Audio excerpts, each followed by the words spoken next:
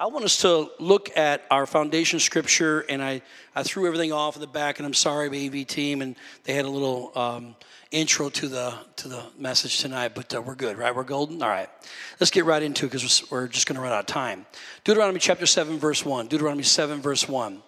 When the Lord your God brings you into the land which you go to possess and has cast out many nations before you, the Hittites, the Girgashites, the Amorites, the Canaanites, and the Perizzites, and the Hivites, and the Jebusites, 7 nations greater and mightier than you. This has been our foundation scripture. We're dealing with the different spirits that come to attack God's people. By the way, I have special people with me tonight. I have the White family in the house. Guys, all 4 of you, would you just stand up and wave at everybody real quick? We love you so very much.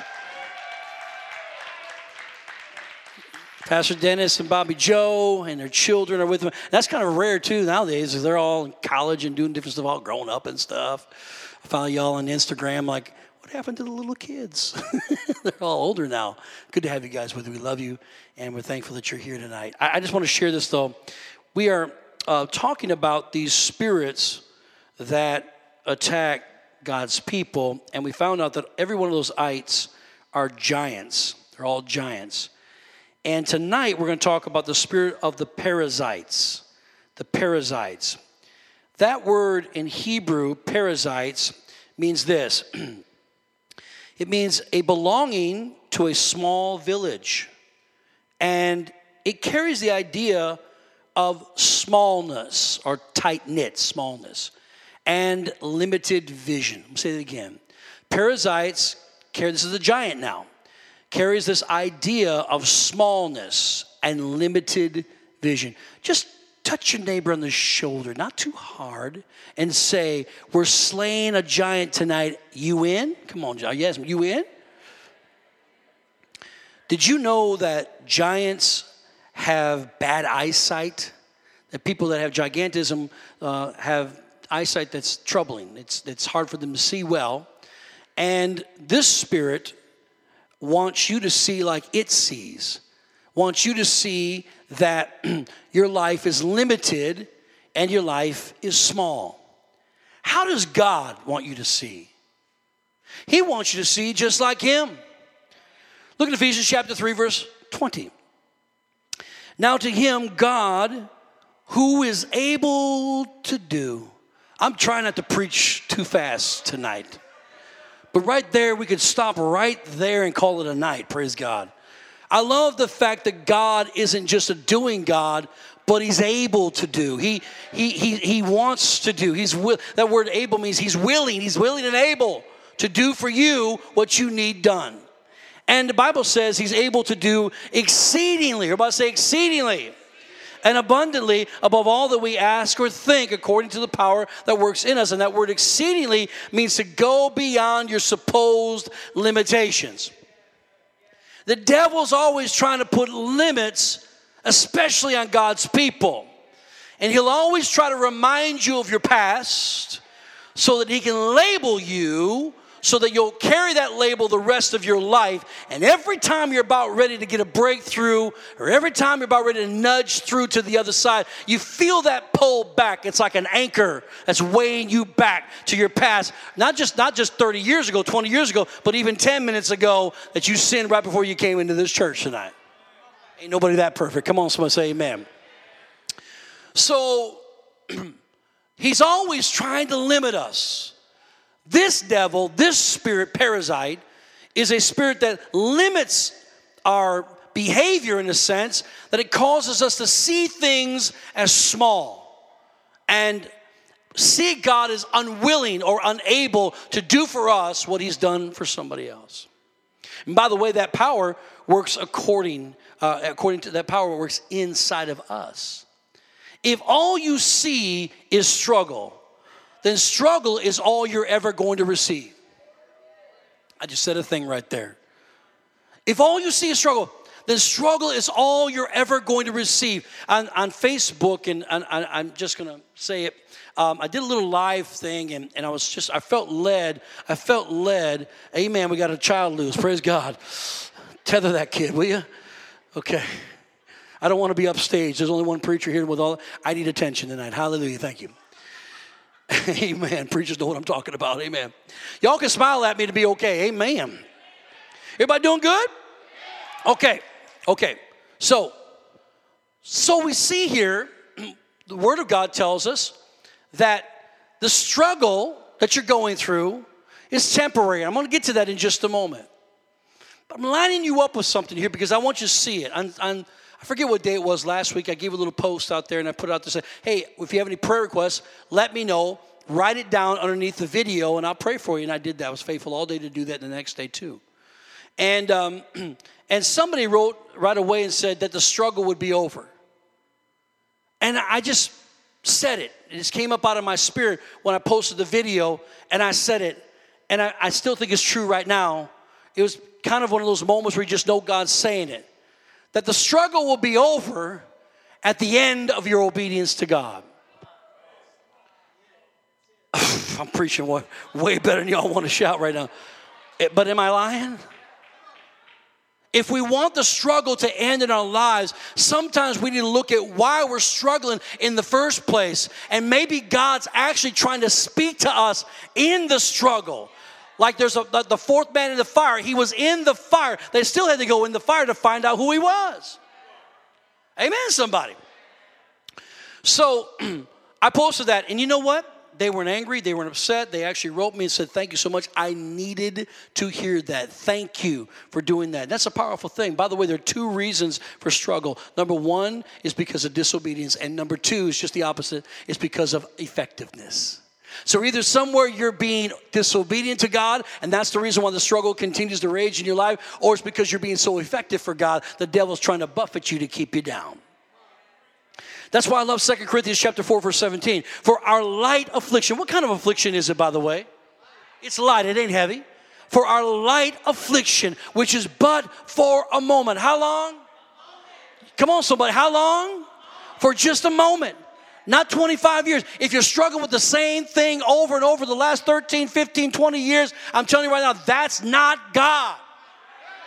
He wanted this thing long over with a long time ago. Because the word says what I'm going through is a light affliction. It may be an affliction, but it's light, and it's only for a moment. And I have to understand, here's the principle behind it. It's actually working for me. It's working on my behalf, a far more exceeding and eternal weight of glory. While we do not look at the things which are seen. Man, I can't give my focus or my attention on the stuff that's seen, for the things that are seen are temporary, which means they're subject to change, but the things which are not seen are what? They're eternal. So the things that I can see in the spirit inside my heart, those things are forever and forever. So why waste my time on the bills that keep stacking up, on the car that keeps breaking down? Come on, church. Because that is temporary. But I'm to put my time and my effort to see what is eternal, walking circumspectly, knowing that God will bring it full circle again. Church, Jesus came so that he could reposition us because we're out of whack. Touch your neighbor, say you're whack. Just tell them because they need to hear once in a while. You're whack. He's got to reposition us. I stopped at a stoplight on Howard.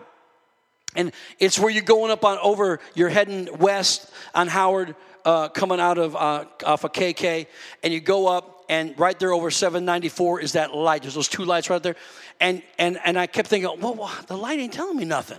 What's wrong with this light? And I kept looking at it. Then I realized I had to get a little closer to the light. I had to pull up where the line was in order to see it. And as soon as I repositioned myself, I could see what I couldn't see before. Because the light is a certain light that you can only see it. It's only necessary for the first person in line. And now I can say, oh, it's red. Praise God. I need to stop. Amen. Adam lost his position. Not going to go into all that. I've taught this many times. Adam lost his position, so Jesus came as the last Adam to regain that position so that he could reposition us so that we could have a perfect connection with God. The little girl that died and there was a funeral being held, and Jesus was going by, and they said, Lord, she's dead. And he goes, she's only sleeping. And they were dead. She was dead. He said, only sleeping. Why? Because he knew what he was about to do. He's the resurrection and he's the life. And he gets in there and he sees her and he gets everybody out of the room.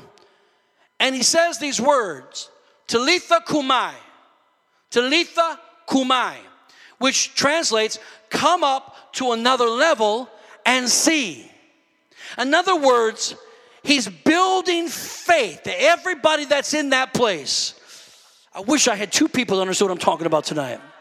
That's why John in the book of Revelation said, I looked and I saw a door standing open in heaven and a voice spoke to me. In other words, you have to first be looking. You got to see something in order to hear what God's saying. And if you're unwilling to see something, he can't speak to you, because when he speaks to you, you won't understand what he's trying to tell you. Because if you can't see it, you can't be it. And I'm not talking about your natural eyes. I'm talking about those spirit eyes that God gives you. All right, now, I want to switch gears for just a moment. Numbers chapter 13, verse 16. We're going to bring it all full circle. These are the names of the men whom Moses sent to spy out the land. And Moses called Hoshea, the son of Nun, Joshua. Then Moses sent them to spy out the land of Canaan and said to them, go up this way into the south and go up to the mountains and see what the land is like, whether the people who dwell in it are strong or weak, few or many, whether the land they dwell in is good or bad, whether the cities they inhabit are like camps or strongholds, whether the land is rich or poor, and whether they are forests or they are not. Be of good courage and bring some of the fruit of the land. Now the time was the season of the first ripe grapes. And they told him and said, we went to the land where you sent us. It truly does flow with milk and honey, and this is its fruit. Nevertheless, the people who dwell in the land are strong. The cities are fortified, and they're very large. Moreover, we saw the descendants of Anak there. The Amalekites dwell in the land of the south. The Hittites, the Jebusites, and the Amorites dwell in the mountains. And the Canaanites dwell by the sea and along the banks of the Jordan. Then Caleb quieted the people before Moses and said, let us go up at once and take possession, for we are well able to overcome it. But the men who had gone up with him said, we are not able to go up against the people, for they are stronger than we. And they gave the children of Israel a bad report of the land, which they had spied out, saying, the land through which we have gone as spies is a land that devours its inhabitants. And all the people whom we saw with our natural eyes in it are men of great stature. So all this milk and honey jazz, all this big grapes and produce and huge cities and houses means nothing, because there's no way we can defeat the enemy that has claimed the rights to that property. Even though God said dispossess the possessor, sorry, we're not able to do that. And then there we saw the giants. The descendants of Anak came from the giants, and we were like grasshoppers in our own sight. I get that part. The second part I don't get. And so we were in their sight. Which giant did they walk up to? Hey, look, what do you think about me? How do I look? They assumed. Come on, y'all. We're letting the devil rake us over the coals. We're letting the enemy stomp on us like a welcome mat, wipe his feet on our backs, and treat us the way he wants, because we're afraid to engage him when this jerk has already been defeated 2,000 years ago by the blood of Jesus Christ, and we just let him walk into our lives? Well, he's done a lot. He's got some power. No, he ain't got no power over a believer. None. Invicta. I'm going to start using that in my tongues. Praise God. Invicta. Then it goes on. Numbers 14, 1 through 4. So all the congregation lifted up their voices and cried, and the people wept that night. And the children of Israel complained against Moses and Aaron. And the whole congregation said to them, if only we had died in the land of Egypt, or if only we had died in this wilderness. Why has the Lord brought us to this land to fall by the sword, that our wives and children should become victims? Would it not be better for us to return to Egypt? So they said to one another, let us select a leader and return to Egypt. Tonight, very quickly, as you can see, my time is running out. I'm going to give you 6 symptoms that a parasite spirit has, and how you'll know he's been attacking your life with limitation in your vision. Number 1 is this. Number 1 symptom is that you'll feel helpless and hopeless. You'll feel helpless and hopeless, in need of pity. in need of pity. Look at verse 14, chapter 14, verse 1 again. It says, they wept all night after hearing that news about how big these giants were. And after hearing the report, they saw, even though none of them were there, only those 12 spies. But after hearing the report, they saw, the Bible says, how small they were. They saw their weaknesses. They saw how small they were. They saw that, and they felt hopeless and helpless to get anything accomplished. Proverbs 13:12 says, hope deferred or denied or delayed makes the heart sick. But when the desire comes, it's a tree of life. It's like losing weight, y'all. Come on, somebody talk to me. Help me, somebody. And you've been putting in the work, and you get in that scale, and it says you gained a pound. Come on, man.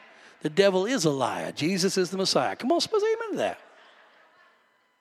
What does it do? It robs your hope, right? It's like, I did the work, and now I gained the pound. How does that wow? And you want to go out and eat everything. That's just me. All right, just, okay.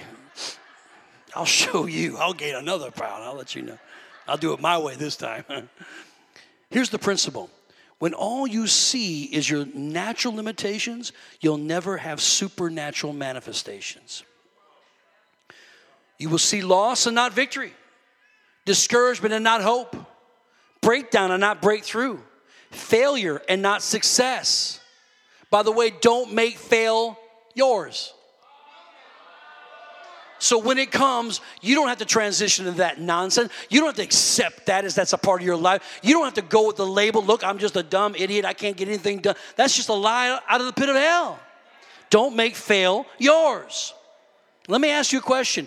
Who sets the limits in your life after all? Who's the one that gets to set the limits? You say God, but look what it says, Proverbs 4, verse 20. It says, my son, give attention to my words, incline your ear to my sayings. Do not let them depart from your eyes. Keep them in the midst of your heart, for they are life to those who will find them and health to all their flesh. Keep your heart with all diligence. Why? For out of the mouth spring the issues of life. Now put away from you a deceitful mouth and put perverse lips far from you. What are perverse lips? What's a deceitful mouth? Words that you say about you and others that God didn't authorize. So when you're talking mess about you and how stupid you are and you're always a loser and you can't make it in this way it's always going to be, God says that's a deceitful mouth. You need to put that thing away. Tell them lying lips to shut up. Amen, somebody. And he said, because out of the mouth springs the issues of life. And that word issues is the word todah. And it means this. It means setting the borders or the boundaries. So in other words, we get to set the borders and boundaries of our life. So when we think small and we believe for small, that's all we'll get is small. Maybe a little bit above that according to the scripture, but not much. A 3x5 life will give 3x5 thoughts will give you 3x5 life. So if you want to change that, you change the way you think. You change the way you engage God. You change the way you see your life. You change the way the Word of God speaks to you. Number 2, the second symptom of a parasite spirit attacking you is complaining. Numbers 14:2, and all Israel, all of them, complained against Moses and Aaron. Let me make this statement. When you complain, you blame. Amen, somebody. And the first thing they did when they started complaining was talking about leadership, and if they're the one that let us out in the first place, we wouldn't even be out here eating all this stuff out here on the rocks and drinking water out of a rock and having this stuff called manna every day. We'd be back in Egypt having all the onions and garlic we want. That was their vision. That's all they could see. They were so locked into what they used to have. They couldn't move forward in faith to the land that flows with milk and honey because all they could do now is say, look, here we go again, one more time around the mountain. It's got to be Moses and Aaron's fault. And the blame game begins. And then, church, beware of the vision vandals. People that will come in and speak negatively about the things that you're believing God for to get you to complain like they complain. Y'all don't want to hear this tonight. If they take you out for coffee and start complaining about stuff, change the subject. It's going to be a short meeting. Come on, somebody. But at least that junk didn't get in your spirit. Listen to some of the conversations around. Dip in sometimes the conversations at Starbucks or while you're eating. And everybody's talking about somebody else behind their back. I'm preaching real good now. And they try to get that negativity up in your spirit so that it will stop your flow for God's next level in your life. And that's a vision vandal. They come in and they vandal. So when you tell people, make sure you tell the right people about where you're going in life. Tell the right people about your vision. Don't just put it out there for everybody. Only certain people can handle where you're going. Come on, church. Find a trusted prayer warrior that will help you and guide you and it will speak life into your vision, not tear you down. Some folk don't want you to get better. They don't want you coming. They don't want you coming around their house with a new car. They don't even want you moving out of the neighborhood. They want you to stay like it's always been. Jenny on the block. Come on, church. Talking the same mess we did in the 80s, 90s, and wherever you were brought up. Let's go. They will come and talk you right out of what you see because of their own insecurities. I had a preacher come in one time. He was preaching for me. I knew him, not really well. He was more of a friend of my dad's, and that he had met. But I read his books back in the early '90s, and good guy. And I brought him here. This was back in 2000, I don't know, 4 or 5, something like that. And we were on that side of the building. We were in this part at all. And he's prophetic. He got a big church. Now he's got a huge church in Scottsdale and in Phoenix, Arizona. He's a Hillsong church. And we brought him in, and I showed him the building. Hey, we're going to do this. We're going to do that. I know what he's got in Scottsdale. He's got an incredible facility. I've been in it. Beautiful. Everything's brand new. Everything here was funky. Funky carpet, funky people. Come on, somebody talk to me, say amen. We had orange chairs and blue carpeting. Y'all didn't even know I had the Bears colors. You didn't even know it was a subliminal effect. And I was sticking to the Packer players every single Sunday. Y'all didn't even know it. No, I'm just kidding. I didn't do that. But I was proud of it. So we started. I said, "Here's what we're gonna do here." He's walking. He's quiet. He's got his arms crossed. And the first thing he says to me is, "Well, you couldn't buy like anything like this in Phoenix. You couldn't get something like this at all in Phoenix." I don't care what you can get in Phoenix. We in Phoenix. This is Milwaukee. Come on, someone say amen. We're in Milltown. This is different. We're here. And he couldn't say one thing nice about an old building that we're just getting up and running. And I thought, what's this guy's problem? I thought, this guy is insecure. Couldn't say one comment. You never walk into somebody else's house and say, well, I could never afford anything like this. You say, nice place. Amen. That's insecurity. When you're found complaining, you'll be left remaining at the same place you started. That's why it was one trip after the other, after the other, after the other around Mount Sinai in the wilderness, because they continued to complain and murmur against God's vision and God's word. And there they go again. A whole generation dies in the wilderness. Psalm 78:41. Yes, again and again they tempted God and limited the Holy One of Israel. Number 3. The third symptom of an attack from the parasite spirit is rehearsing regrets. Rehearsing regrets. Numbers 14:2 says, if only we had died in the land of Egypt, or if only we would have died in the wilderness. Rehearsing regrets is a case of the if onlys. If only I had a better marriage, I could really fulfill the plan of God in my life. If only I had that man. If only I had that woman. If only I had a better upbringing. If only I had the right connections. If only, if only, if only. You don't need one of those things. I'm telling you, all you need is God on your side. And if God before you, who can be against you? And speaking in faith. As a matter of fact, this God tells us he uses the foolish things of this world to confound the wisdom of the wise. Amen. So if you ain't got one connection, but you got Jesus, you got all you need in life. So let it go. Everybody say, let it go. Let that go. Philippians 3:13, brethren, I do not count myself to have apprehended, but one thing I do, forgetting those things which are behind, and I reach forward to those things which I cannot continue to rehearse the regrets and bring up the if-onlys. Number 4, the fourth symptom of attack for the parasite spirit is you will begin to ask why. That's a big one. Look at Numbers 14:3. Why has the Lord brought us out to this land? You begin to question the very will of God for your life. Why did this happen? Why didn't God stop it? Why am I always going through this? Why didn't I get the victory? Why is it always me? There's nothing wrong with asking why, but if he doesn't answer you, can you trust him anyways? My wife preached a great message called Can You Trust Him When You Can't Trace Him? Can you say, Lord, it doesn't matter. I'm going to trust you anyways. There's certain things he can't tell you all of it because you wouldn't believe it if he told you. He's handling business you don't know anything about, and it's never for your bad. It's always for your good. He doesn't hold you back because he's not a good enough father to get you through. If he held you back, there was a purpose and there was a reason, and more than likely, it had to do with your life. Amen, somebody. Generally, when people feel life's unfair, they begin to look elsewhere.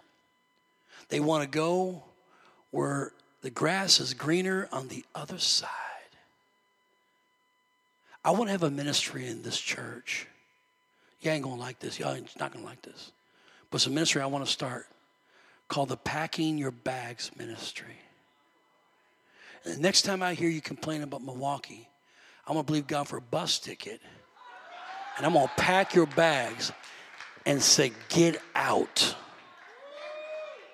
I'm tired of you talking about it. Do something about it. Or shut your mouth and buckle down and do what God told you to do here. I feel led to go to California because that's where God told me to go. I noticed he didn't tell you to go to the Philippines. I noticed that.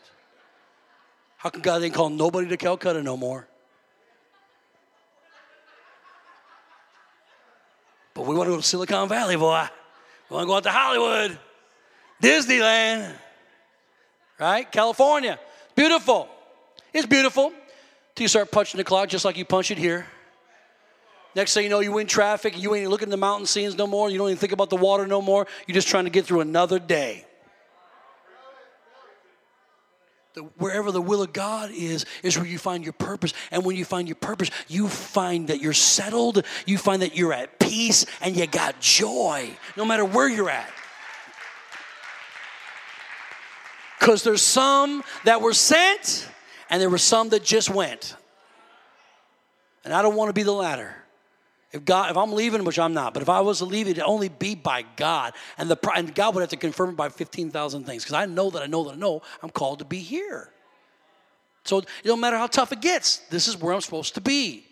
Number 5, the fifth symptom of an enemy attack from the parasite spirit is you'll begin to feel like a victim. Numbers 14:3 says this, so should we become victims? They literally use that word. Are we going to die out here in the wilderness and just become victims of our circumstances? When this happens, you will set yourself up to get hurt over and over and over again. It's a rejection spirit. And when you have a rejection spirit, or you have this mentality of being a victim, nobody can ever love you enough. Nobody can ever do good enough for you. It's like a big black hole in your life, and it sucks all the energy out of people until they ain't got nothing left, and you still wanting more.